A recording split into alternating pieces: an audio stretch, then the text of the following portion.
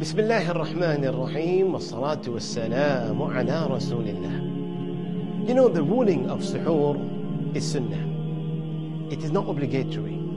It is good to do it, like how we mentioned in the previous clip.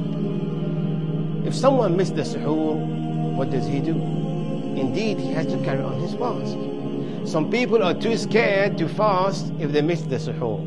However, this is a kind of cowardice and love of ease.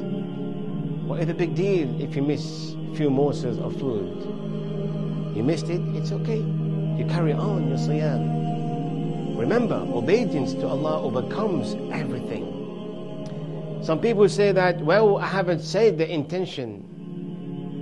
Saying the intention to fast out loud or saying a specific dua to start fasting, the intention is an action of the heart. Why do people believe that when they're going to actually intend to do something, they have to do it verbally? No. We should resolve in our heart that we're going to fast tomorrow, in our heart. That is all we need. So tomorrow, if I miss the suhoor, I carry on my fasting because the intention was already made yesterday.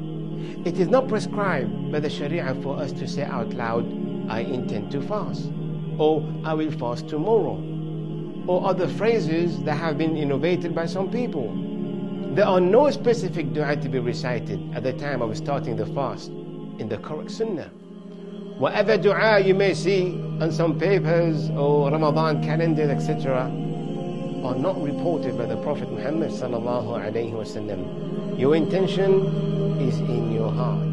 When you're going to bed, you know that tomorrow you're going to fast, you're going to wake up for suhoor. This is your intention by the will and permission of Allah subhanahu wa ta'ala. Suhoor is sunnah, recommended for you to take it. If you miss it, that doesn't mean that you should not fast. Carry on your fast.